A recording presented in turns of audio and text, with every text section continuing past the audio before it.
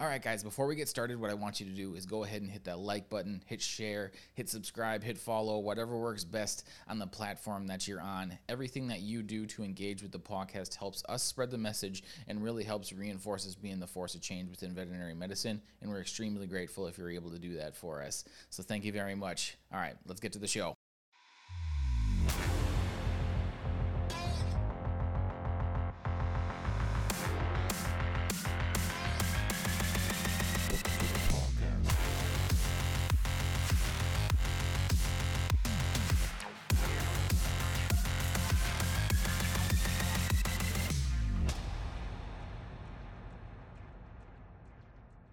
I know, it's a good intro. I know. Yeah, dude, on the button, he just comes screaming in. I know. He's sweating a little. Just a little bit. Yeah. Yeah. We moved a considerable amount of patients in a short period of time. All is well. Yes, We made it. We did. All right. Well, you're going to start this. I'm going to close that door while you do. Yeah. Okay. All right.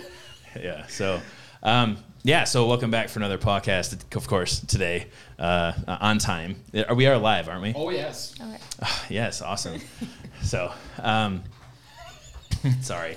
Still haven't really gotten my mind into it. You haven't gotten your breath back yet? Yes. So, yeah. As far as today, it's like, what was the headline, the tagline that you put on it? Today was the Paw Health Way. Oh, yeah, the Paw Health Way. So we had previously discussed, basically, Bree, you kind of, you're at nearing the end of your externship, which is great and unfortunate all at the same time. Cue the tears. But you and I had the chance to basically talk about the fact that you've had experience and education outside of here. And Rebecca, you're similar. You're not as in depth into what we've been doing, but you also listen to like every podcast that there is. So No, I'm still like 20 behind. I still have like 20 left. I tapered it off after like 60. Or 50. 50. Yeah, 50. Yeah, I was going to say we just did 60. Yeah. So, Yeah. So really, my hope is to have you, Carlo, throw questions at Rebecca and Bree. Sure. And kind of basically get your guys' really early career thoughts on the way we do things. And this is pretty much process focused. Obviously culture is probably going to be a part of it too, but we're pretty unique on both of those fronts, and basically just see where it goes. Yeah. And I'm going to push buttons and listen. Yeah, that's fine. So, obviously, Demoline kind of has the most amount of experience in the last 3 weeks, but I think a good way of starting it is actually something you and I had talked about. I think I know where you're going. Yes. Yeah. So it was basically coming into it and talking to Chris and saying that, like, all right, today's the day. Today I'm starting at Paw Health, and I don't know, maybe I don't know if this is going to turn out the way that I thought it was going to, and I think that's actually a perception that a lot of people have, just in listening to the podcast, and it's like, well, it can't be everything that they're talking about. And of course for me, I'm like, well, it's not everything because we're not perfect, but we're perfect, but we are.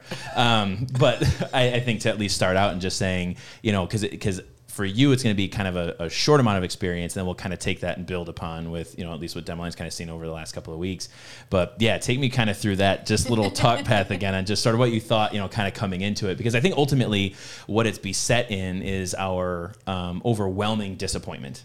Is just as a whole, whether it be disappointment with the way in which we're educated, or the expectations set there, or even our experiences then within clinical practice, and just be like, all right, well, this is another one, and they're just going to talk a big game, and like every other corporation out there, who pumps themselves up, and is it that great? Yeah, so I'm sitting in your guys' parking lot on the first day because I got here really early because I was like, what if I can't find it? Like, what if I don't know where it is? Yeah. And I'm FaceTiming my fiance, and we're sitting there, and he's like, how you doing? I'm like, I am really anxious. Like, my heart is beating really fast. And he's like, why? It's going to be great. And I'm like, yeah, well, it could. It could be really great. Like, today, I could love it. It could be amazing. It could be everything I've hoped. or I'm going to go in there and I'm going to hate it all. I'm going to hate every aspect of everything there, and I'm going to have to stay the whole summer. I was going to say it's a summer decision, and right? I'm going to have to be there for I'm here for like 9 or 10 weeks or something, and I'm just going to be miserable. But I talked all this big game and all this smack about how like amazing it is, so I'm going to have to just like grin and bear it and just like, welp, I'm here. And I mean, that's definitely not how it went. Like, I was done. I did my onboarding, and then at the end of the first day, as I think when we were talking, and I was like, nope, I like it. I like it a lot. Like, this is amazing. Yeah. I'm really happy that it wasn't the other way. Yeah. But there were only 2 ways it was going to go. Yeah, it wasn't going to be in between. That's how people usually describe whether or not they like me. It only goes 2 ways. It's love or hate. That's it. There's no in between. So that's the one part of the perspective that I like as far as the build or the organization we built is still like, you're gonna love it or hate it. Yeah. You know. But yeah. So I mean, to even kind of build upon that, you guys actually kind of have very similar experiences because you had worked at the same clinic at the same time as we were. Last summer. Yep. Yeah. So. I guess to not necessarily call out any one particular practice, but, you know, I guess to kind of build upon what she said, what is kind of a standout item in the last, almost near 3 weeks that you've kind of noticed, 1, 2, multiple, whatever, but just as far as the like things to take away from what we've shown thus far, because 3 weeks is a very short amount of time. So the impact I would see that you would have received in 3 weeks is probably going to be the big highlights of sort of what is different, you know, because there's little things, but. Yeah, I think for me, it's initially the trust and in the hands-on skill for me, because I was thinking about this last night too. I was thinking about how things are different and whatnot. And I think at past practices for me, even the last summer one, they all want you to be like that day one ready to be the greatest veterinarian when you come out. And of course we want to be, right. But then they're like, you just have to do it. But then when we're in school, they're like, oh, well, you can do that later. You'll get better at that later. I'm like, we'll teach you that next semester. Right. And I'm like, next if you just teach me now, I can be that much of a better veterinarian when I get out and get that much better at serving patients. Like, it'll be so much easier if you just teach me now. Yeah. But a lot of them just push that off. But when I've been here the last 3 weeks, I've been so like blown away about the ability to just get hands-on, get surgical experiences. Like, that alone has been super, super awesome for me, because that's an area that I really wanted to get into. But it's hard because not everyone trusts you enough to get that. So I've just very much been like wallowing in the trust. And even on the floor when I come in and help out like the CVDs and things, like Molly, she is like, oh, place that catheter, go get some blood, and I'm like, done. Like, you got it. Like, anything else you want, I got it. Because other practices, I feel like it's a culture and a mindset of like, I don't know, which some of it is fair if you don't know us, like that's fair. Everyone comes from different backgrounds. But really, it's just the environment of trust and a culture of success here for me that has really blown away my expectations that I already had high. But my expectations that I've been here, and the just sheer experiences that I've been able to have hands-on has been way more higher than I've ever gotten in any other practice, because there was a trust and wonderful, successful culture built. Yeah, awesome. Yeah, because you had kind of spoken to that as well when it wasn't just that which was extended to you, but you said it, the feel where in other practices you've been in, it was almost like they were ready to pounce, you know, like vultures or, you know, whatever it is, like just really looking and waiting. And it's like, oh, you made a mistake. Now you're done with that. See, I knew you didn't know how to do it. And that follows you for days, months, years. Like, well, you made that one mistake and I'm going to keep it on for you forever. It's so awful to be in that position. I feel, unfortunately, that's a lot of cultures at lots of practices, and I've felt it multiple times. And that's, we kind of like embrace it and like Molly kind of embodies it, where it's like, go get this done. Okay, because and that's where a lot of that trust comes from, is it's like, if like we trust that if you can't, or if we trust that if you don't know how, that's where the trust comes from, is it's like, well, just say something, you know, because that was actually very early, actually. I think when we started talking about culture development years ago, is it was like, we just have to be willing to be like, I don't know, you know, which is a really hard hurdle for people to come over. And it's actually kind of, you know, at least in some way, shape, or form, fortuitous, because I think when we look at our 4 core values of trust, respect, now collaboration and accountability, I don't think we actually give merit to how much we actually have built trust within the team. And that's why I really enjoyed kind of getting that feedback, because I was just like, I think it was like one day I was like, I hope you know, like, I just placed the catheter, and like they were all super chill about it, and we're like, you got this, and we're like, cool, like there was no like, oh, you're gonna Yeah. fuck that up, like waiting Yeah. for it. And I Yeah. think the part is when you ridicule someone too, and you want them just to say, hey, like I can't do this, but when Yeah. you constantly ridicule them, they don't want to come to you and be like, Correct. I just messed up again, or like another strike against me kind of Yeah. thing. So it all fits together. Yeah, yeah, and that for me, and like I said, that's why it was, and actually, what kind of prompted Ben and I talking about is that was like the really refreshing thing, because we're just in it, you know. So it's like there is a part of us that we are in some way naive to the persistent existence of that type of culture. We know that it exists, but I think where my brain is at with it, like I don't even understand why. Like, why does it still persist? Like, it just is like, this is how to do it. Like, why aren't we just doing that? I mean, I could tell you why. Yeah. Because I've seen what happens if you don't. Yeah. I will say that that was the reason why I came here. So if you guys don't know probably a ton about my history, but working with the consulting company that I was at, I got the chance to work basically on the teams, whether very directly or very proximate, for probably somewhere between 15 and 20 businesses over the course of like 3 or 4 years. And varied businesses. Very, very. Yeah, like we were this, the only veterinary contract. Yeah. And And there was another one that was a potential and never turned into anything. Yeah. But manufacturing, cranberry farming. That's a whole thing up here. Yeah, it is. Cranberry farms are awesome if you go see them. But they're super cool. Yeah. But lots of different stuff. Yeah. And I always kind of had it in the back of my head, like, I don't really know if this is what I want to do, and always just being analytical of my position in life, right?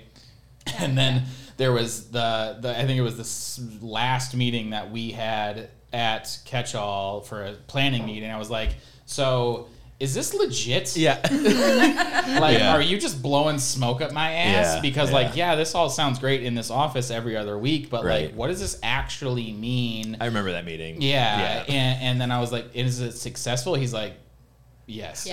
It's like, Yeah. too much. Yeah. Like, we're too busy. Yes. And then I did a working interview on a Friday night. I was like, I don't know if I want to have anything to do with this, but I'm going to come live this on a Friday night. Yeah. And I was like, oh, so it does work. Yeah. I see it now. And then that was when the idea of basically putting a microphone in front of you was just like, well, this is the plan now. Yeah. This is happening. And now that I've been here for over 2 years, I'm even to the point of starting to take things for granted.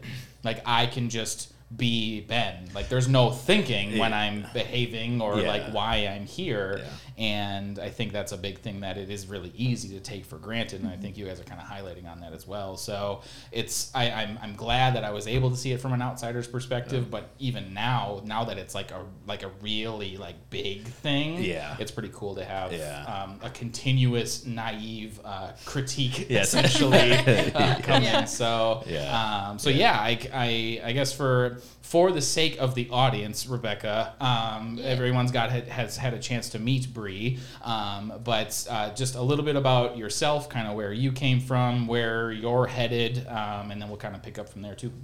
Yeah, so I'm Rebecca. I'm a third year now. It's really weird to say. I still like got a heart attack. I know, right? Like a little mini one, just a little mini one. So I'm in class with Bree, and then Amy's downstairs on the floor today. Yep. And I'm from the Metro Detroit area, and unlike everybody else I know in the veterinary profession that's like, oh, I wanted to be a vet since I was 4 years old. Mm-hmm. I was 17, and my mom was like, you're applying to school. Like, you know what you want to do? And I was like, no, I have literally no idea. No idea. And I was working at a doggy daycare at the time, and then we had a dog attack. And then I got to like work with a vet, and I was like, well, that's kind of cool. And then just full-blown committed, because I don't do anything half-assed, like nothing. Full send. So yeah, completely. And everybody was like, like, you're going to Albion for undergrad. Like, they have a really good pre-vet program, but most people drop it. Like, they just become a doctor. And I was like, yeah, I'm not going to do that. Yeah. That's not going to happen. So I had my undergrad at Albion, and then I'm focused small animal. And during my interviews, I was like, if I decide I fall in love with cows, I fall in love with cows. That's great. That did not happen. The cows, they're very cute. Yeah. Over there. Yeah. They can stay far away from me. Yeah. And so then now we've had like our first 3 years, and I've worked at a ton of different, like, small animal, but all of them have been, like, GP based. So I had one during undergrad where I started shadowing, and he let me do tons of stuff that I was probably not supposed to do. Like, I learned a lot. Perfect. Yeah. Get your hands in there. Right. And then I worked at a clinic part-time and did some exotic animals and was like, well, that's really cool. I don't think I want to do that every day, but I mean, it's cool. Yeah. And it was like an amazing experience. And then I've been doing like ER shifts at MSU, but it's very different than here. It's not like, I'm more of like an assistant, like I stock stuff and not like super hands-on other than like restraining patients. And so last summer I was supposed to go to an ER in Grand Rapids, and then COVID happened. And so then that didn't happen because I talked to Donna Harris, who's one of our like amazing mentor professors at MSU. And she was like, why don't you do ER? Like, it sounds like you would maybe like that. And I was like, well, yeah, I feel like I'm going to get really bored doing GP. Like, I like it, but maybe not. I don't know. So I know, Bree, you've had a lot of, like, ER stuff coming in. And I was like, we're going to see. We're going to live it. Yeah, like, again, I'm either going to love it or I'm going to hate it, and then we'll know. Yeah. And that's great. And so I'm here now because I sent a very moderately desperate email kind of to Carlo in December. And... and was like, I'm just like, I'm not having fun in the profession. Like, I'm sitting at my desk for 14 hours a day, not talking to anyone other than like text messages. And we're not like we're in class, but not really like in class. Yep. And I was like, all the clinics I work at, like, I just feel like disparaged and like I'm not allowed to be me or allowed to succeed or even set up to succeed in the way that I should. Like, can I come for the summer? And he responded at like 3 a.m. per usual and was like, yeah, absolutely. Yeah. So you're trying the shoes on. Yeah. You're trying the ER shoes on this summer. So I didn't know that. Yeah. I assumed that you were somewhat experienced. No, in that. he hooked me with the Kool-Aid through the house mentorship system. Right. Yes. And Yeah. because I met you guys, it was like last January. At NBC. Yeah, well, it was the VBMA talk before NBC. Yep. And then came and was like, so this is really cool. I can't come out for the summer because at that point I'd already had the ER job lined up in Grand Rapids. Yeah. And then I'm, being a house captain as one does, they kind of were like, oh, you're doing the thing now. You got to meet with Riolo. And I was like, who the crap is that? Right. I don't know who that is. Yep. Yeah. And then, he gives us like his whole meeting and everything. And I'm thinking, and I'm like, this sounds really familiar. Yeah. Like, really familiar. I've heard this before. Like, I've heard this whole thing. So then afterwards, I'm like looking through all my like VBMA notes, and I was like, that's why. Yeah. That's him. That's why, right Even there. though you weren't even there. Yeah. You were there by proxy. Yeah, no, he wasn't even there, which is probably why it didn't register. Probably, but yeah. And then I was hooked. I was like, okay, like full send house mentorship system, like full send. I'm gonna send this email before I decide against sending it, and we're gonna see what happens. Yeah. And then he responded like a day later, and I had to tell my fiance like, oh, I think I'm going to Wisconsin. Yeah. Yeah. And At least for a summer. Yeah, and he was like, what? Because I didn't even tell him I sent the email. Because I didn't think anything was going to happen. Right, and then it did. Right. So I'm here trying on like all the shoes. Like the ER shoes, the paw shoes, like cultural and everything like that. Nice. And I'm loving it. Yeah. So Good. Yeah. No, yeah. And as always, it's a pleasure having you both, and I think, for me, just always being very lofty, in thinking about, paw and long term, whenever I hear about like GP, ER, so on and so forth, like, I don't think those are actually going to exist in the future. Oh, that'd be so great. Like, no joke. Yeah. Like, I like the distinction between the distinction. Sure. Yes. Yeah. I legitimately feel that what we're doing from a triage standpoint is groundbreaking enough that it will change the way that business is done. And to even say like, well, I don't know that I could do GP all the time. It's like, I am not sure that GPs are even GPs. I'm not even sure that ERs are even ERs, and that's for us. That was actually what kind of birthed kind of the idea of sort of just 24-hour all care is, I mean, back, and this is now, I mean, we can talk about COVID now, but when I got out of school, that was 2006, we had the economic crash of 2010. So for us, you know, that was the beginning of my career was really having to deal with an economic crisis. And what I started to see bleeding in at 2010, 11, 12, 13, 14 is it was more, you know, unvaccinated patients, uncared for, you know, no one's on preventative, you know, and a lot of that just birthed out of people working 9-to-5 jobs and they couldn't take time off because we were already in the economic crisis that we were. So it's kind of working within people's budgets and so on and so forth. So I mean, that was a huge sort of impactful time because when I got out of school at 2006, really we were at like the height, you know, at least pre-economic drop. So there was really a lot that was happening in the industry and you just pretty much could do whatever you wanted at that time. But now coming out of that, you know, 10, 15 years later, and seeing kind of the state of affairs that the industry is in now, especially now knowing that a lot of our practitioners need to retire, you know, they are ending their physical ability. Yes, they are ready to do it. That's where, like I said, I think I am not sure that in that traditional sense that it's going to exist anymore. And I could just be completely tunnel visioned on it. But I guess that's then kind of my question to y'all is saying, you know, for the 3 weeks and for the couple of days, just to kind of know, like, I mean, we obviously, you know, Rebecca, we worked a lot on the house system. We talked about a lot of different things, a lot of you know, stuff, and like it did, you know, at least so far has come to fruition for you. But I guess that's sort of the next question that I would have to pose is, like, do you think that it is both replicable and scalable? Oh, yes. Absolutely. I mean, urgent care for me, like exactly what basically Paul does is urgent care, seeing the GP things, but also seeing the like hit by cars, the crazy like bear attacks up here. That's a thing. It's a thing. That's a thing. Okay, That's yo, just you wait. Yes. Bear attacks and things like that. Like those things happen regardless. Like when you're in, I worked emergency pretty recently, and when we get the ear infections, people were just like, oh, I don't want to see the ear infection. But then when you work in GP, they're like, oh my God, a hit by car's coming in. We can't take that. So it's like, yes, you can. It'll be actually beneficial if you do.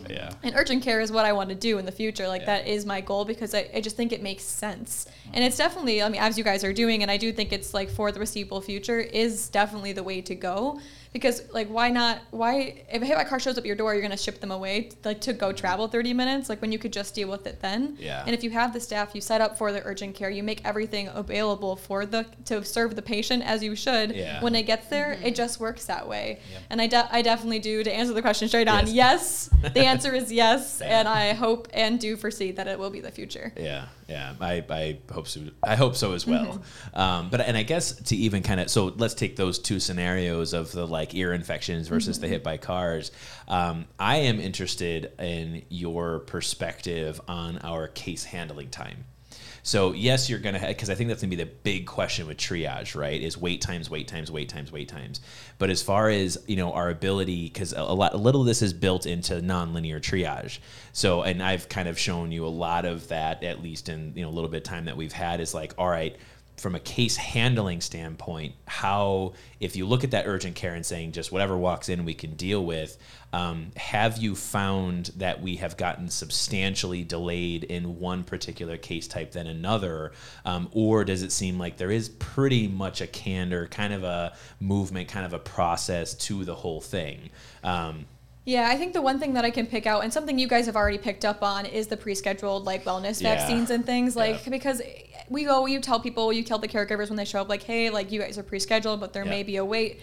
But no matter how many times you tell a caregiver that, when they have their appointment at 4:00, but then we have 3 hit by cars or whatever it may be, even if it's something very simple but ends up taking longer, they are suddenly upset because they made that appointment on purpose to be there. So that's kind of the thing I've seen is that it's on our side, we can't do that. Like we have to do by triage basis. I'm sorry, but that pre-scheduled has to wait. But the caregivers don't see that. So that's like the one thing that I've been thinking about too, because that's something you guys have realized, like, do we get rid of that? Do we not? Because it's hard when you use the term appointment with caregivers because that is their time and they're expecting to be seen then. And there's some giveaway here and there, but when it extends upon hours, like that's really hard for them to understand. And I get it.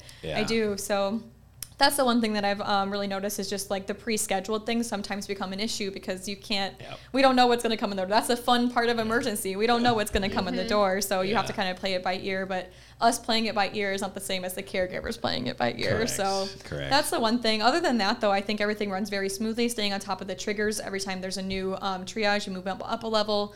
And I haven't really seen it, but I've heard that it happens anyways, is that the front staff will help call and give updates to all the caregivers like, hey, by the way, we just had this come in, we have to bump you up unfortunately. But it's been really smooth, like when you guys the caregivers come, you say, hey, up front we got wait times, do you want to go? And they say, yep, I'm gonna go. That's been really awesome because in the past I worked at an emergency practice and we had 5-6 hour wait times. Well, that's not done. So then you get angry people, you get the bad reviews, you get the all, it goes on and snowballs. So overall, I think it's great. It works really well, but those are the areas I think that from what I see that need to be maybe, I don't want to say worked on, but have some attention to, just because like that's what's going to get you is when caregivers get angry. Yeah, absolutely. And that, as we do, I mean, Dr. Katie, she actually really wasn't a huge fan of the idea of pre-scheduled. And I think part of the compromise was in this idea where it was like, all right, well, but if we have them way ahead in the triage order, if they have to come back for a recheck urine or something like that. And I think our new solution, of course, is to completely get rid of the idea of pre-scheduled. Which, I mean, we talked about at one of our last meetings, but I think that there is a benefit to client facing and what they hear and what they know and the expectation that you set, and then sort of how you run operations. And I think that's where I was having a kind of like almost a mental block, on like how is it though if I have a case that I know I just need to get a urine on to get this recheck thing, like I should have that luxury of just quick zipping them through, but that's more of like a back end process, but you're exactly right. I don't know if it's going to be the perfect solution, but it's certainly going to be something to try. And if it doesn't work, we'll find out why it didn't work. Yeah, and certainly having like multiple doctors on a shift, because when it's just like one doctor, that's really hard to be able to decipher like, what do I do first? Do I do this pre-scheduled or do I go into surgery, this emergency surgery now? So when you have two doctors, you can say, hey, go grab that pre-scheduled, get it sent through, do this. Well, I'm going to go hop into surgery. So that's certainly helpful. And I've seen both times. I've seen it when it's just Riola running the show and when there are two doctors kind of playing the field, making sure everything happens when it needs to happen. So I will say and we've talked about this on the podcast a number of times, that's the value of having dedicated front staff, because you have to have people that like know enough about the process to be like, I can tell someone what's happening without actually telling them what's happening, because if I get too in deep, they're not going to understand it anymore. So like, yes, I could absolutely walk somebody through the way that our triage system works point by point, but that's not going to make a lick of sense to somebody that's never stepped into a treatment area. So that there is absolutely a tightrope walk on that, and the value of that position is something that you can't take for granted, regardless of where you are geographically or anything like that, because it is hard. I know. I think too often people do take it for granted and don't realize how important that role is, and that is your main connection to the caregivers. And if they can foresee like, oh, this is gonna be bad, or hey, I'm gonna just give this person a heads up that it's gonna be another half hour because they just told me they were like waiting for something. Whatever the story may be. So absolutely agree. It is an art form. Yes. Yeah, so I think one of the other things that we try to do internally kind of builds off of the importance of that caregiver support role is the idea of toppled hierarchy. So so part of it is, again, the trust component where it's like, just go do that phlebotomy or whatever it is, or get this done. But I would say past experiences versus sort of what we have here. How do you think that hierarchical approach or lack thereof I guess integrates with our process, but more importantly, kind of has an impact on culture? So I guess, again, just kind of drawing from those past experiences where you may have been in a very structured hierarchical setting, and sort of the impact that had as far as flexibility. You had mentioned individuality, how you think that it's like, so I guess that would actually be one thing to build on, is saying, I wasn't really allowed to be me, or I wasn't really allowed to be who I was, or I wasn't really able to grow in this environment, because of the barriers placed on me being an individual. I guess, some limited experience, at least in the last, couple of days, but yeah. So it definitely, I felt it most at the second clinic I worked at. That was like our exotic and like small, like dogs and cats, but it was a lot exotic. And I mean, it was very clear. Like, you had your front staff who were like bottom of the totem pole. Like, they just got walked over all the time. And that was the one clinic I didn't do like any reception, any like caregiver support role at, and was very, very happy to like not have to do engage, that. And then you had your like assistant-y role, but then there was like a clear hierarchy within that. And then you had your interdepartmental hierarchy. Yes. And then you had your technicians, and then you had someone who was not labeled as the head technician, but very clearly like what they say went. And then you had your like newer doctors, and then you had the owner. And I mean, like what she said went. Like it did not matter. And it was very much like I see that there is a problem. I acknowledge that like that went terribly, and I'm going to blame you. You did it wrong. And I'm like, oh, well, can we fix it? And she's like, no, you did it wrong, and you're not going to do it again. Sure. Like, not be allowed to attempt that task again? Yes. Oh, okay. Yes. Or like, not allowed to make the mistake again. No, like you will never perform that task again, and we will not acknowledge until some point when I need to bring up that you have failed to disparage you, that you, like, no, you just will, I will never ask you to do it. Don't volunteer for that task. Yeah, and that to me just sounds exhausting. Like, I'm not from. I was only there. I worked there over the summer, and then I worked 3 weekends, and then I said, I'm done. This isn't worth it. I was coming home from work in tears and exhausted, and I was just like, why?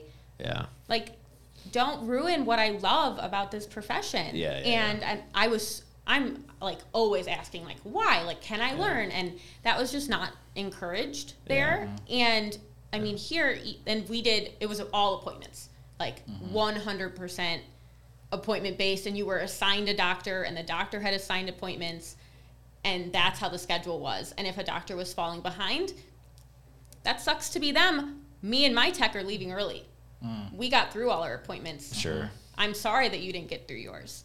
And I was just like, we are a team here. Why are we fighting each other for, I mean, like, it was like we were fighting for commissions, except for as an assistant, I don't have a part of that battle, but I'm being like tailed along behind like my little like army, and I'm like, no, I don't need this. And then being here, it's so different. Like, you're not like in your triage base. What I've noticed is there's no like possessiveness. Like, that's my case, and like my assistant is doing that case, and don't take it away from them or anything like that. Like, here it is very much like, oh, like, you, like, I'll go do that. Like, you have every single task is something that can be delegated, and that, like, that's amazing. Just to be like, okay, like, we're gonna break it up, and like, okay, you're not strong in that. We don't have time to teach you that right now, but we will. Like, you're going to be stronger in it.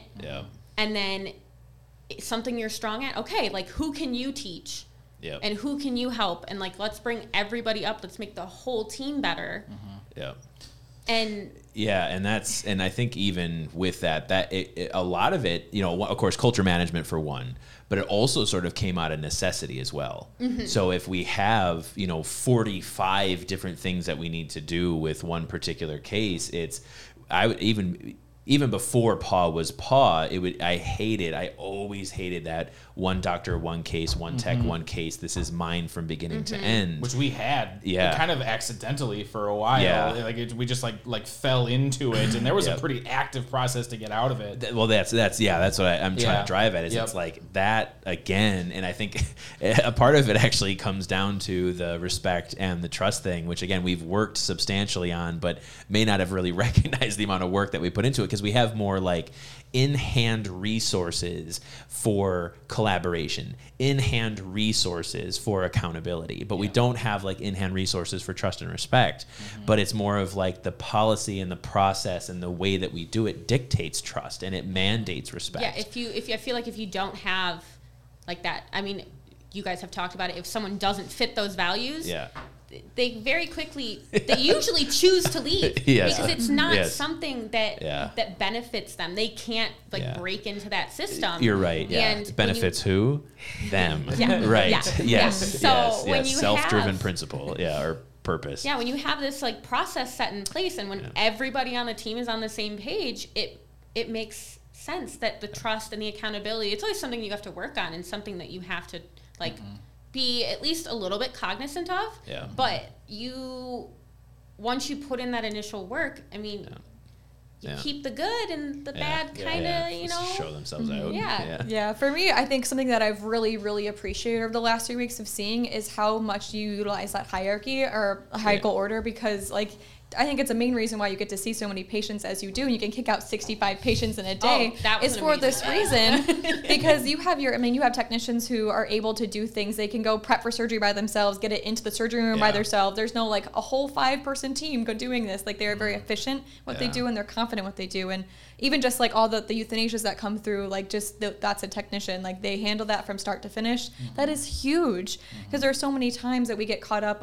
Doctors get caught up in different appointments, talking with caregivers for when you need to, talking with them. But what I've just really appreciated is just like the confidence and trust, as we keep talking about, that we have in every single order, whether that's the MSSs or the CVTs. Like everyone is confident in their abilities and to help each other doing that. And that is just absolutely huge, because we're not tied up in all these tasks where it's like, oh, I can't do this. Oh, I need another hand. I need this other hand. And then you have 5 individuals with one patient, and we're like, where are we at here, guys? The doctor is still waiting to see 5 more patients. So I think that's just been huge for me, seeing that over the last 3 weeks, is how quickly we're able to see patients, because you can bounce from like, get into the patient. Let me like do an exam real quick on this patient, send it back, get another exam, send it back. Like that is huge, because they are able to go, they do all the injections, they do the sub-Q fluids, they do all the treatments that need to be done. You can just do your doctor things as it should be, because that's what we go to school for, is to do doctor things. And when you can leave all the other things to the staff who want to do that, love to do that,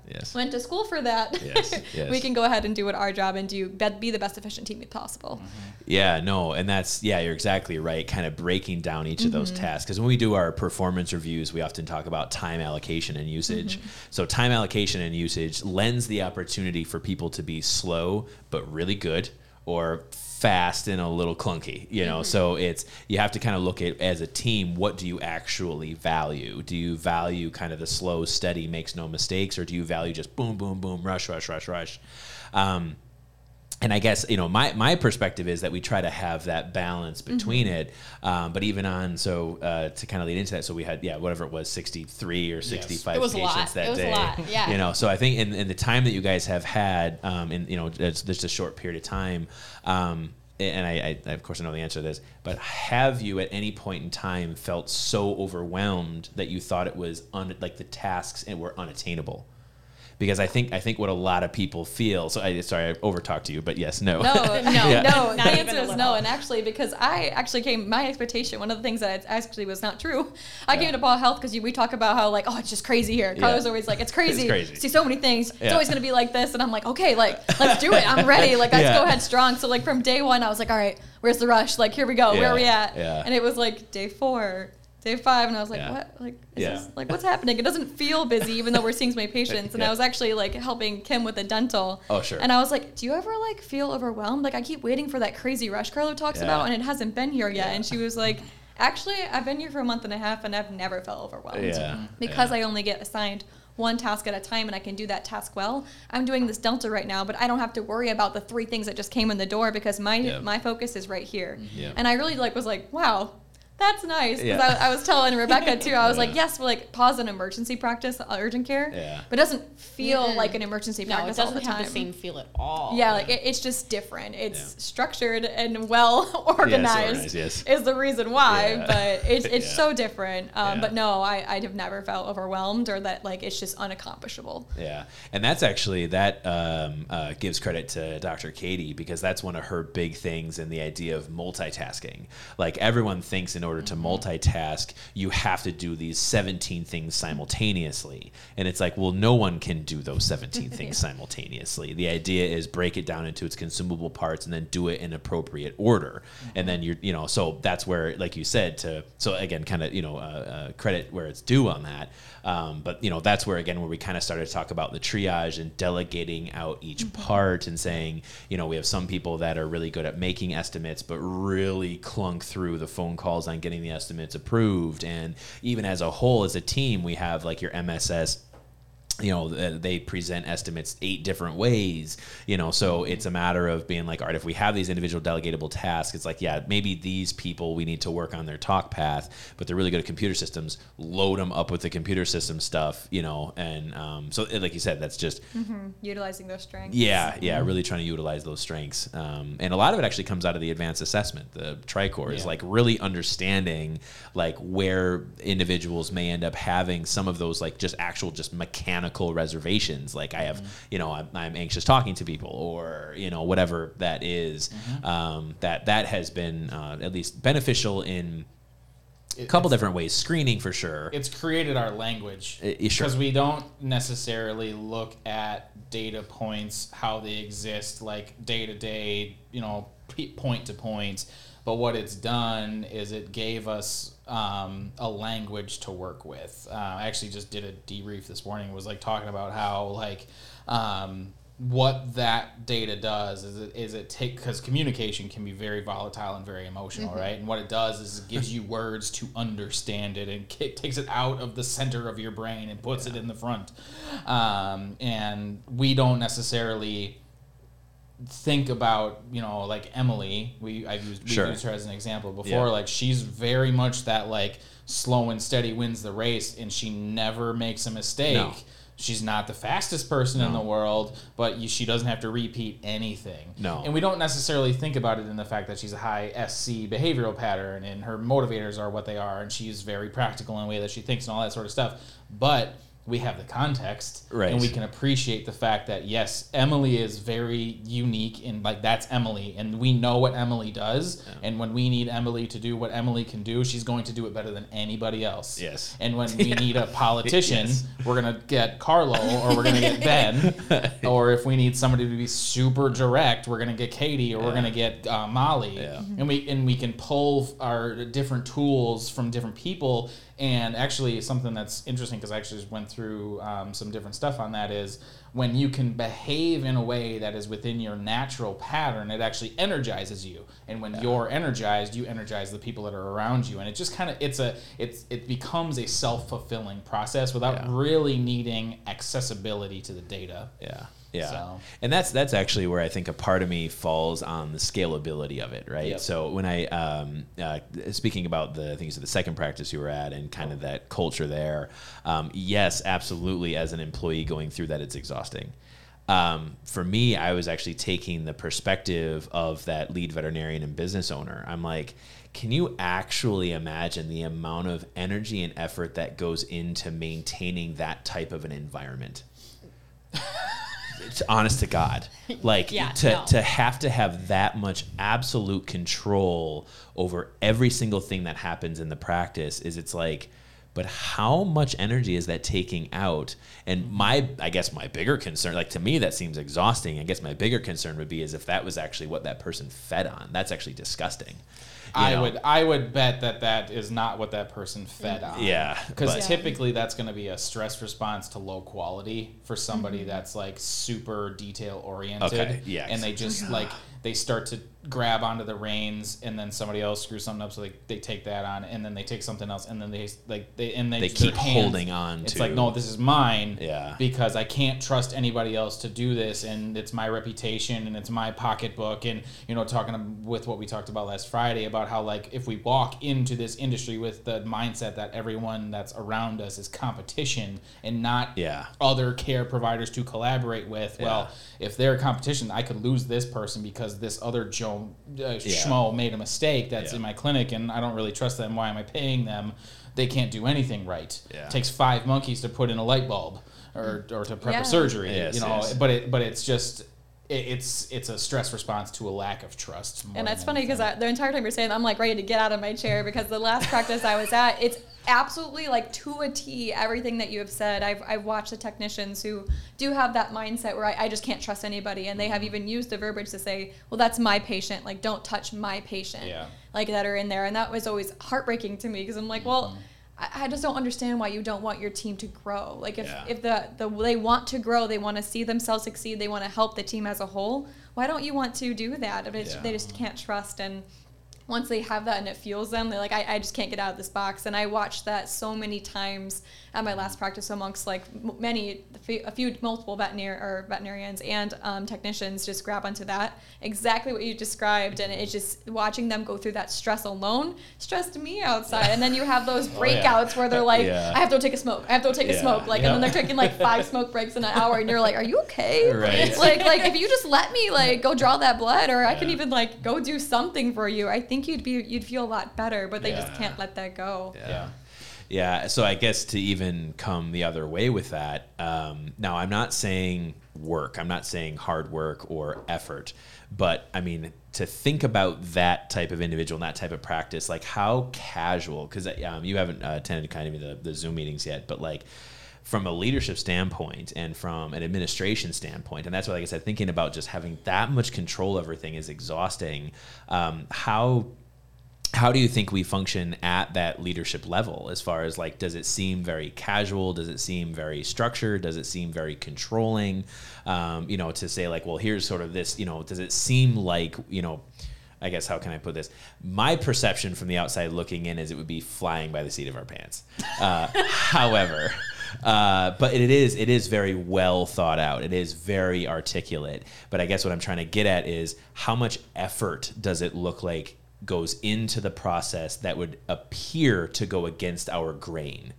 Like, does it seem like we are putting in so much effort to get this stuff done, and that we're so exhausted in trying to come up with solutions that it seems unattainable, and we have to have control over all these things, because if we don't have control over all these things, it's going to unravel?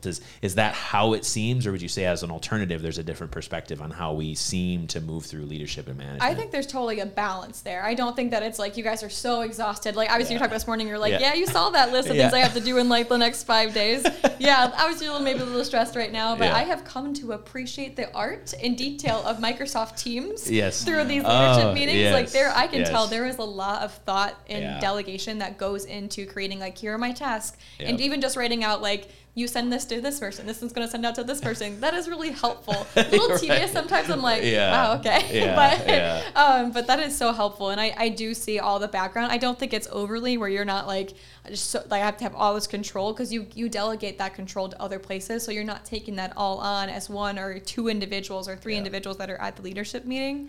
But delegating that amongst all the team is super helpful. And then even showed me that map yesterday. That crazy spider web map of all the leaders that you guys have at every section. Yes, whatever. Looked like a crazy map to me. Everything is a crazy map. This is fair. This is Carlos. It's a string board.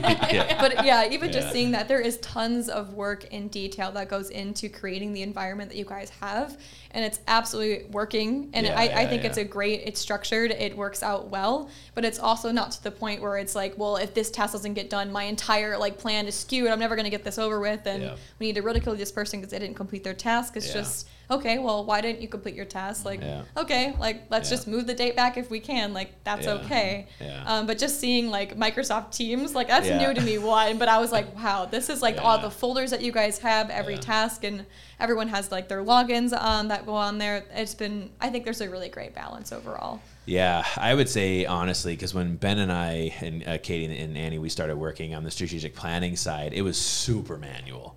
Oh, it was all paper. It was all paper. 100% paper. And it was but I think what's fair is you'll have to tell me what book it's from, but it's the idea that technology should only ever enhance. Yeah. It's not to replace what you're doing. Yep. It's to enhance what you're doing. So that's why it's like you're not buying the latest app. You're not paying for this brand new shiny thing that you get sold at a convention. You do this and it's going to fix everything. It's like you really have to fundamentally develop that process, and that's where with Ben, he's been going so just hard into marketing. It was, I think, just a couple months, like maybe a month and a half ago. You were like, do I need to attend those meetings? And I'm like, we got the tools, man. Like like the tools are there. Like we can continue to talk about the tools and like probably literally waste your time. I mean, just because we have them. Right. And I think the other thing, and actually after this, I'm going to be recording something for, That's or is that tomorrow? Yeah, tomorrow. Thank you. Tomorrow I'm recording things on actual how we do strategic planning, a little bit on how we head to the stuff for the VBMA. But the idea is that even sort of within that, everyone's going to kind of use Teams a little bit different. I mean, Ben kind of runs his a little bit different than Rachel runs hers, than, sort of me and mine, but again, so, I think that's, it has been a really, really nice piece of software, truthfully. Yeah. So the book, if you guys are readers, it's the red one right there. It's Good to Great. Oh, by that's right. Jim Collins. It's Rule 6 out of 6. It's technology is an accelerator. So, you're absolutely right. And actually, I've lived it where, you try to find a software to solve this problem that you have. And if you ever get into that process, what you'll find is no software ever actually solves the whole problem. Yeah. And, but that then pushed me into solving the problem and then needing to create software at times, which is a huge pain in the ass, i.e. our website that's going to be live soon. Yeah, sure. But also, it's something that like you'll get sold if you don't know it on these like ready-made solutions and like these like packages from consulting companies that will solve all of your problems. And it's like, no, it won't, because you've never been here before and you don't know my problem. Now we might be able to do that, but the thing is, if we like, because actually I don't remember who I was talking to, but I was talking about like we could sell a Paw Health consulting company. I don't think it would actually be that hard to put together a package of things and processes, and we already have the book, right? And just to really get this out and make it a saleable item. But here's the thing. You take this and you plant it in Grand Rapids, and you plant it in Detroit, and you plant it in Boston or wherever, right? It's going to be this much difference, and it's going to be like, why did I spend that money? Because this little bit of difference that's really, really early on has completely morphed all of the rest of these tools. And it's really about the critical thinking and taking, because all we're really talking about is concepts. And we've just applied them really, really, really to a T here. And we found what works in our practice. But so you have to take the concepts and then run. Because we've shown you the ropes. Yes, there are a lot of things that people can directly apply. There's tools that can be directly used, but it's going to be this much different, and selling it just seemed disingenuous, and I guess it made more sense to just give it away. Truthfully, I think that's 100% right. Because that was one of the platforms that we weren't hitting people on, was a reference text or some type of a resource, something that can be bought, because that's what you see, right? It's like, oh, well, you have the manuals, you have the books, you have the walkthroughs. And I think where I was really starting to hit a struggle was, but there's so much more than what you can put as writing on paper. That's the problem, is that there really isn't a linear way that you can lay out this material in a chapter base. It's so intimately complex. And then it's the same thing. Like I want to have this information just out there. It's going to move faster if it's free.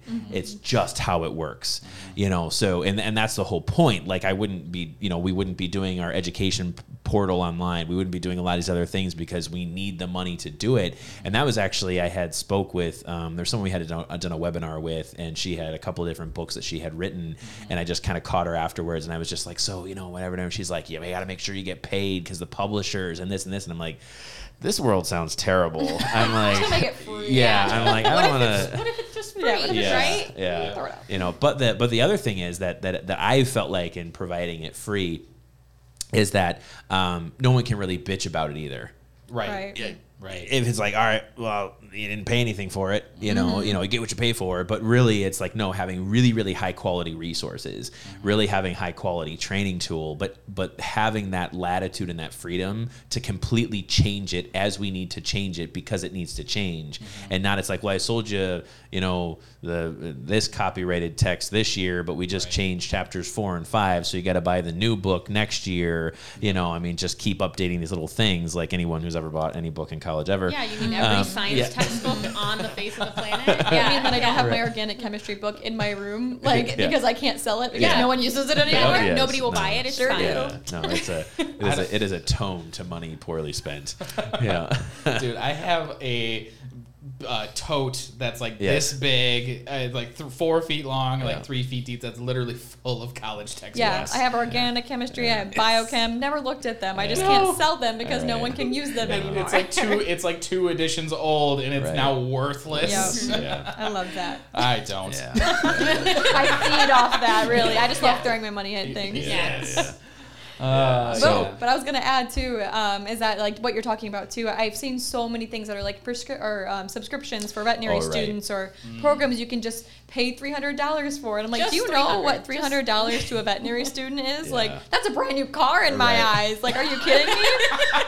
So like just hearing that, yes, I'd love to have those resources. I'd love Yeah. to have all these things, but I can't fathom just shucking it out there. And Yeah. then what you have is just like, you give people, only certain groups of people can have this, and Yeah, you have the pipeline. yeah, Yeah. the pipeline and the Yep. privileged people. I don't want to call them privileged people. The people who can or Yeah. can put that forth as their number one important thing. That's awesome that they can, but not everyone can. But when you Yeah. make something free and available to those, like that is when you're going to get the most audience and help the most people. That's 100%. And make the biggest it. difference. Yeah. Yes. And I think it plays off of my just, I guess, personal philosophy that really knowledge is not power. Knowledge is a responsibility. So it's not something that we should hold and covet as this thing that I have and you aren't allowed to have.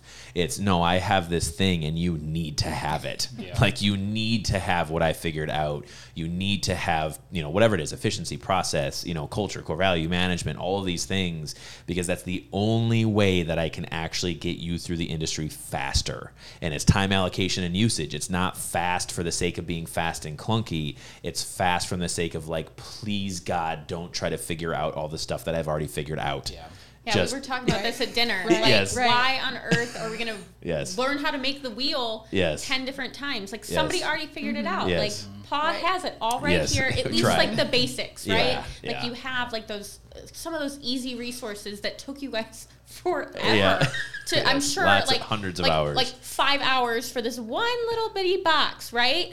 It's like, why? Yes. I why? hope Katie's watching this Yes. and she's just going to be triggered about Yeah. some of the ERT stuff. Yeah. But, like, which why- is a full overhaul.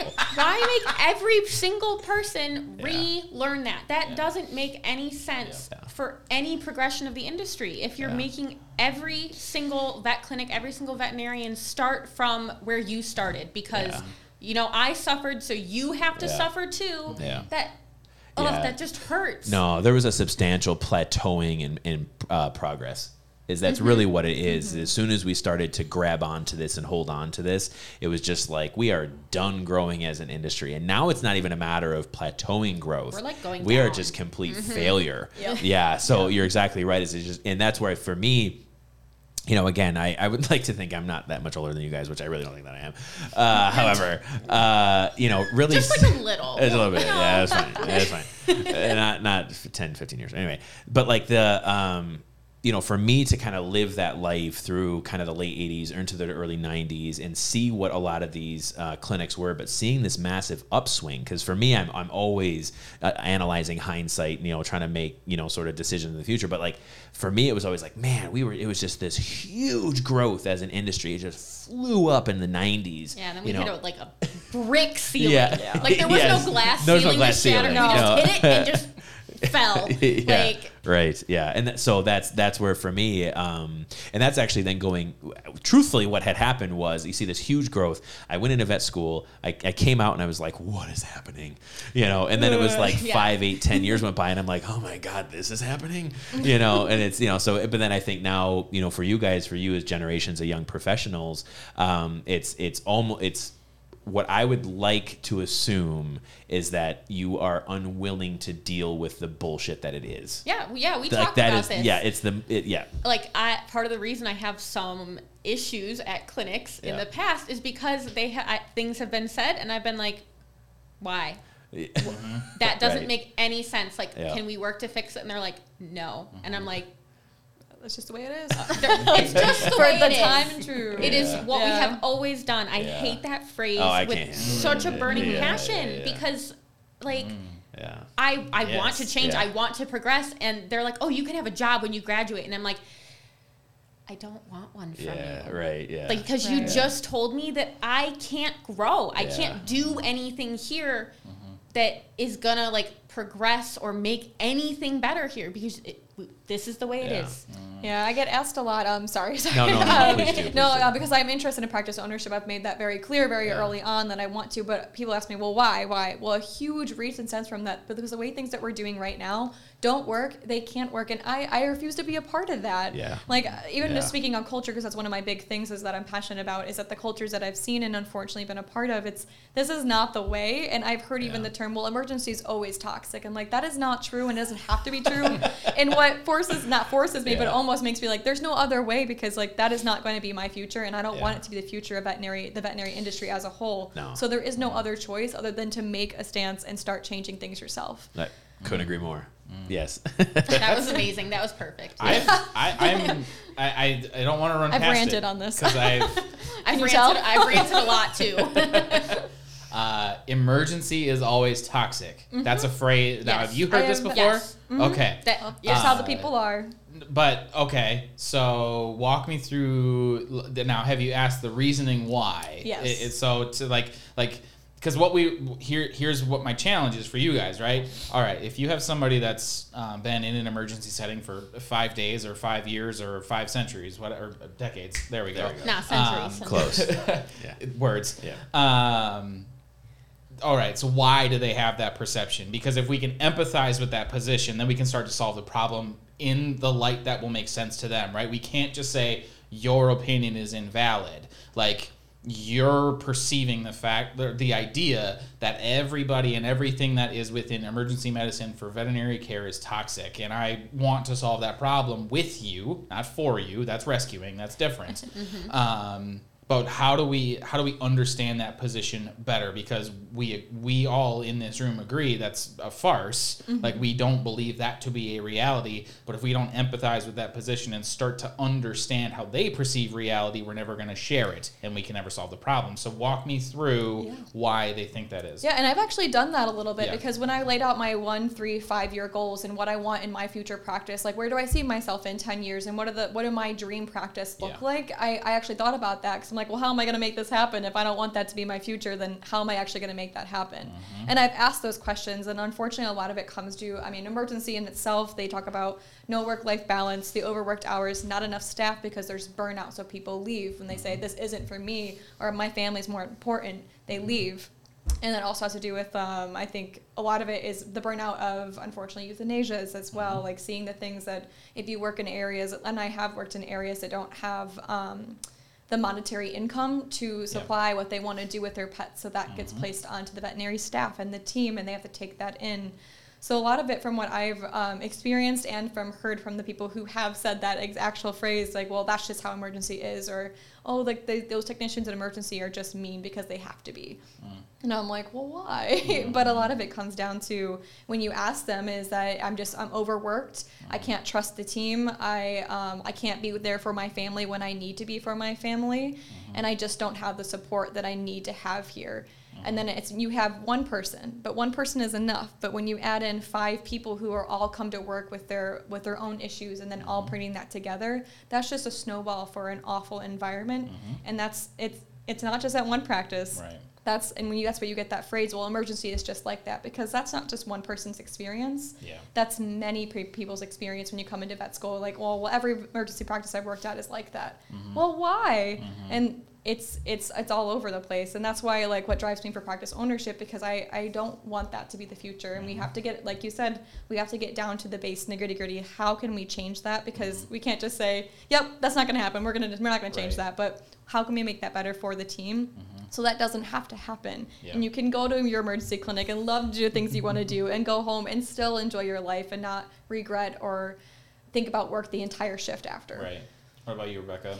A lot of it is pretty similar to that. I think the only other thing is that they've justified it with, like, oh, it's a dog eat dog world, or like if I don't watch my back, like, they will stab me. Like, I will be stabbed in the back if I make a mistake, if anything like that. Like, I have to be this harsh on other members of my team, otherwise they're going to come, like, almost they're going to come for me kind of thing. Like, I need to be tough, and if I'm not tough, if I have, like, the empathy and I am willing to kind of collaborate with members of my team and go against the grain, then I won't have a job. So I'm going to reinforce this culture that we have, because it means that I can stay here and I can pay my bills, because I don't have enough time outside of work to have that family life balance. Or I guess I don't really believe in, like, a balance per se. There's, like, you have buckets, and like, you decide what, like, based on who you are, what size those buckets need to be, and you need to fulfill those. But at some point you're going to have more time in work, but to always be, they're always putting all of their time in work. They can't look for another job where they would be more fulfilled, because they're always at work. They're always thinking about work. They're always being reprimanded about work. And that's just a terrible way to live. So talking to them, I've tried to find some implementable things that can at least be fixed. Like, okay, like, you're feeling overworked. How do we fix that? Well, largely we need more staff. Okay, why don't we have enough staff? It's because, like you said, they're leaving. The average is it 7 years now in the profession? Like, nurses, techs, So, I mean, okay, why are they leaving? Let's fix the reasons why they're leaving, and basically paw. So, yeah. And that was, so the reason that I ask is, again, kind of circling back to the title of the podcast today of the Paw Health Way, because what I want you to do is imagine a world where, because we started about how you guys have experience in GP and how we've kind of seen the pitfalls in that, and now it's a lot of it maybe third party, but also having experience in other ERs. Now imagine both of those worlds, but also having 7 layers of corporate bullshit between you and actually implementing a solution. You see, I refuse to be a part of that. So, and that's why I'm glad that we are not just blowing smoke. And not that I ever really thought that we were just full of ourselves and thought that this was the only way. We could have faked it for the first year. Maybe. No, you could have. You could have, But really what I'm getting at is, if people don't grab the reins now, that's all the reality is going to be in 10 years. It's all going to be corporate owned, and then it's all going to be toxic, because no one's going to change it. Yeah, all I can think about is human medicine. Whenever they, the 80s when they had, like, the big switch? And that's when they started. And Yeah. And who likes going to the doctor? No, not even a single bit. And having, like, I guess, working towards a place where especially once I got into vet school, I was like, no, like, Yeah. I want to love it. Like, Yeah. like I feel that I could love it more than I do, but like I know myself, and if I get out into the profession and that's all there is in 10 years, where all it is corporate medicine and disparagement and just terrible mentality and culture surrounding everything, I will leave. Yeah. I will, Yeah. without a doubt, Yeah. find something else, find something that makes me happy and fulfilled. Yeah. And I'm not the kind of person to give up. I am very stubborn, very, very stubborn. So I was like, no, Yeah. absolutely not. So how do I make that not be a thing? And it was okay. Like, we're gonna start now, like before I get out, and we're gonna figure out how to make it so that isn't a reality. Yeah, and I think I think one little tip of the hat is to, you know, that world of corporate medicine and kind of the void that it's filling currently. Because when the only option that we have, you know, is dying in tradition or dying in corporate medicine, like, you know, I think the one thing that when you kind of hear different veterinarians who work corporate, you know, I think, you know, what's kind of like the common thing they say they usually like, well, I have my hours. You know, when I go in, I clock out. When I'm done, I'm done. You know, like a lot of the times, and it's like so you kind of talk about filling the buckets or whatever, but like I do understand those veterinarians, and it's not to speak ill of those veterinarians who do work corporate, but it's, I think what we're talking about is a greater shift of the industry as a whole to say that, you know, you can definitely get something out of corporate medicine, and I think that's where if you're racing for a paycheck, that might be there. You know, if you're racing for hours, that might be there. But for me, what I see is the long-term success of the Paw Way is essentially having every positive thing that we want in the industry from the industry that we created within the industry. There isn't a reason why we can't have the hours that we want. There isn't a reason why we can't have the culture that we want, that we can't have financial stability, that our veterinary nurses or technicians can't have a livable wage, that they can't have the benefits equal to that you would see in a doctor package, and even not even just for your veterinary nurses or technicians, the entire team having livable wages and having benefits and a lot of these things where, you know, that was one of the big things. The Affordable Care Act actually substantially improved our ability to get the benefits as a business, a small business for our staff. It's not perfect, but for what it is as small business owners, it's like, all right, I can kind of play this game a little bit with the big boys, you know, and that's, even last week we had kind of said, you know, that the people really are the assets of the practice. It's the only thing that can continually grow. Everything else depreciates, you know, so to really look at that long-term goal, you know, that we have within the industry, it's like there just really isn't going to be a place for corporate medicine the more people who stand up and the more people who say, you know what, it's what's going to come after me. I'm going to have to put in the extra work so the people who come after me don't have to work as hard. And I think that we as a culture have lost that. And I'm not even just saying just in America, but I think generally speaking, you know, I like capitalism, I like all these different things, but the thing that gets lost is that it's not just us. It's not just me. I'm not just doing this work for me. Is I am, you know, basically ushering in, or, you know, we as a team are basically just sort of handing off the reins to the new generation, but we have forgotten that it is our responsibility to make it better.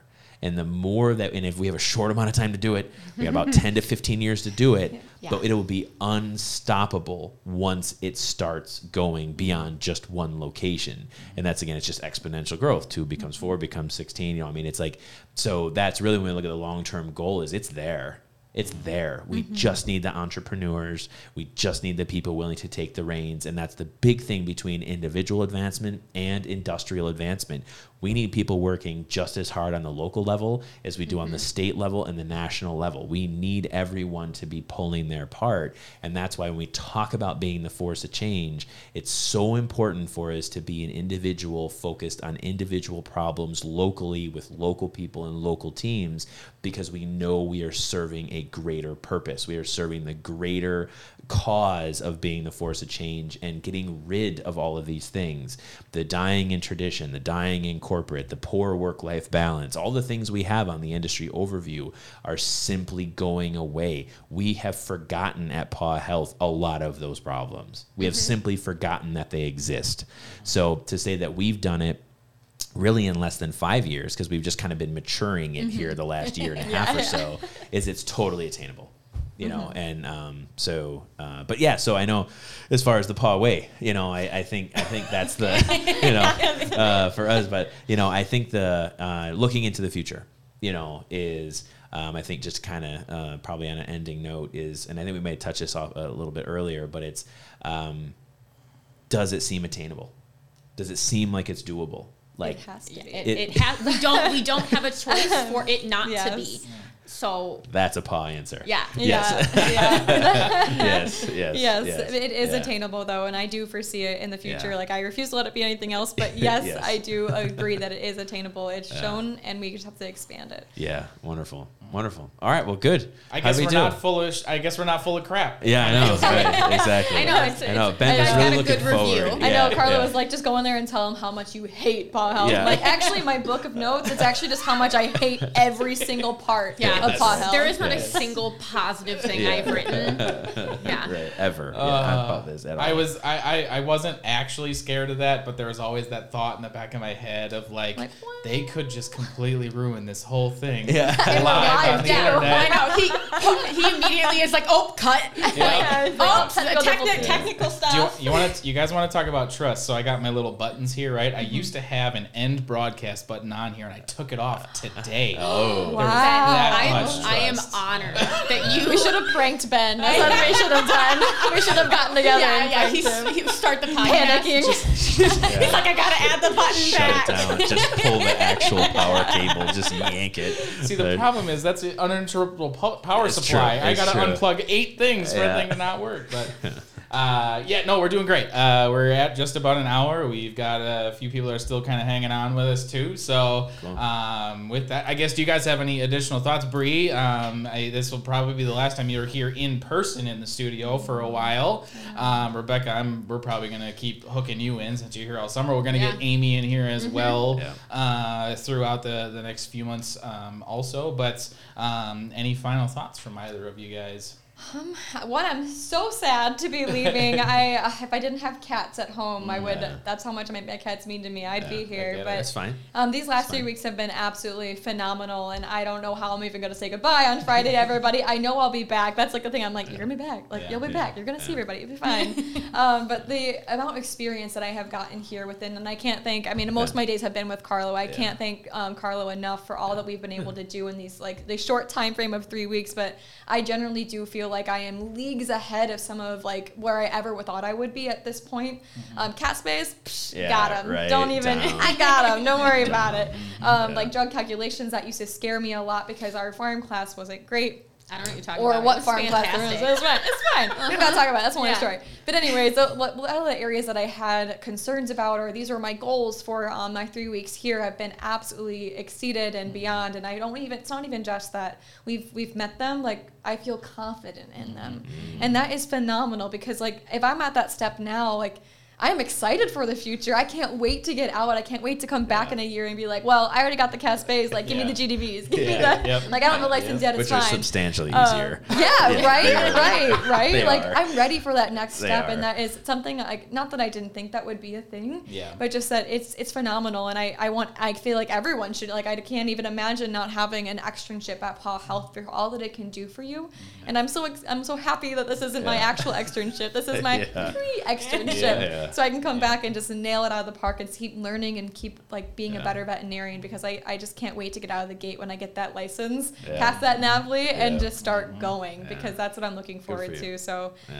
I've just been absolutely thankful for everything a part of Paw Health, and everyone should get over to Paw Health. They should. Yeah. And grateful that you were able to be here as well. I know that we are more than a stone's throw away from where you are. It's only so- Yeah. 8 hours, It's fine. guys. I mean, that's fine. not that far. No, it's But, drivable in a Not day. for Paw Health, it's not. Yeah, I would drive, make the drive. But yeah, I guess Rebecca, if you got any, I mean, you're just rolling Yeah. in basically. I've been here. Oh, is it like a week and a half How now? is it 8, 9, With 10? it- I don't know, but with- I've only worked on the floor 2 days. Yeah.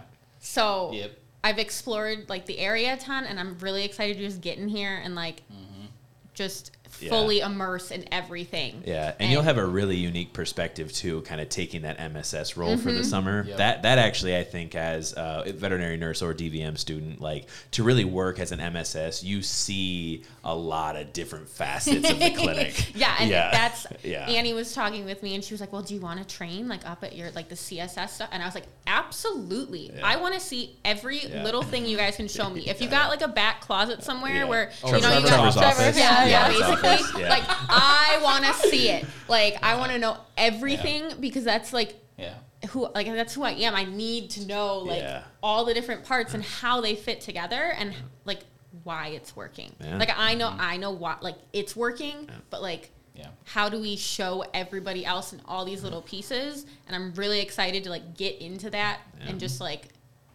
you said, just run with it and just go. I thought it was really funny that as soon as you came, I was like, "Look at my gifts that Carlo gave me Yeah. today." I was like, "Look at this awesome sheet of fax." and she goes, and then the next day she comes home and she goes, "I got a binder for you. It's a present." And I was like, "This Yeah. is the best And then- birthday yeah. present I've ever gotten." And then Amy gets in the door, and Amy's not even moved in yet. She's like 5 minutes in of putting her stuff down in the house. I'm like, "I have a present for you," and I bring her this gift, and I'm like, "Look at it."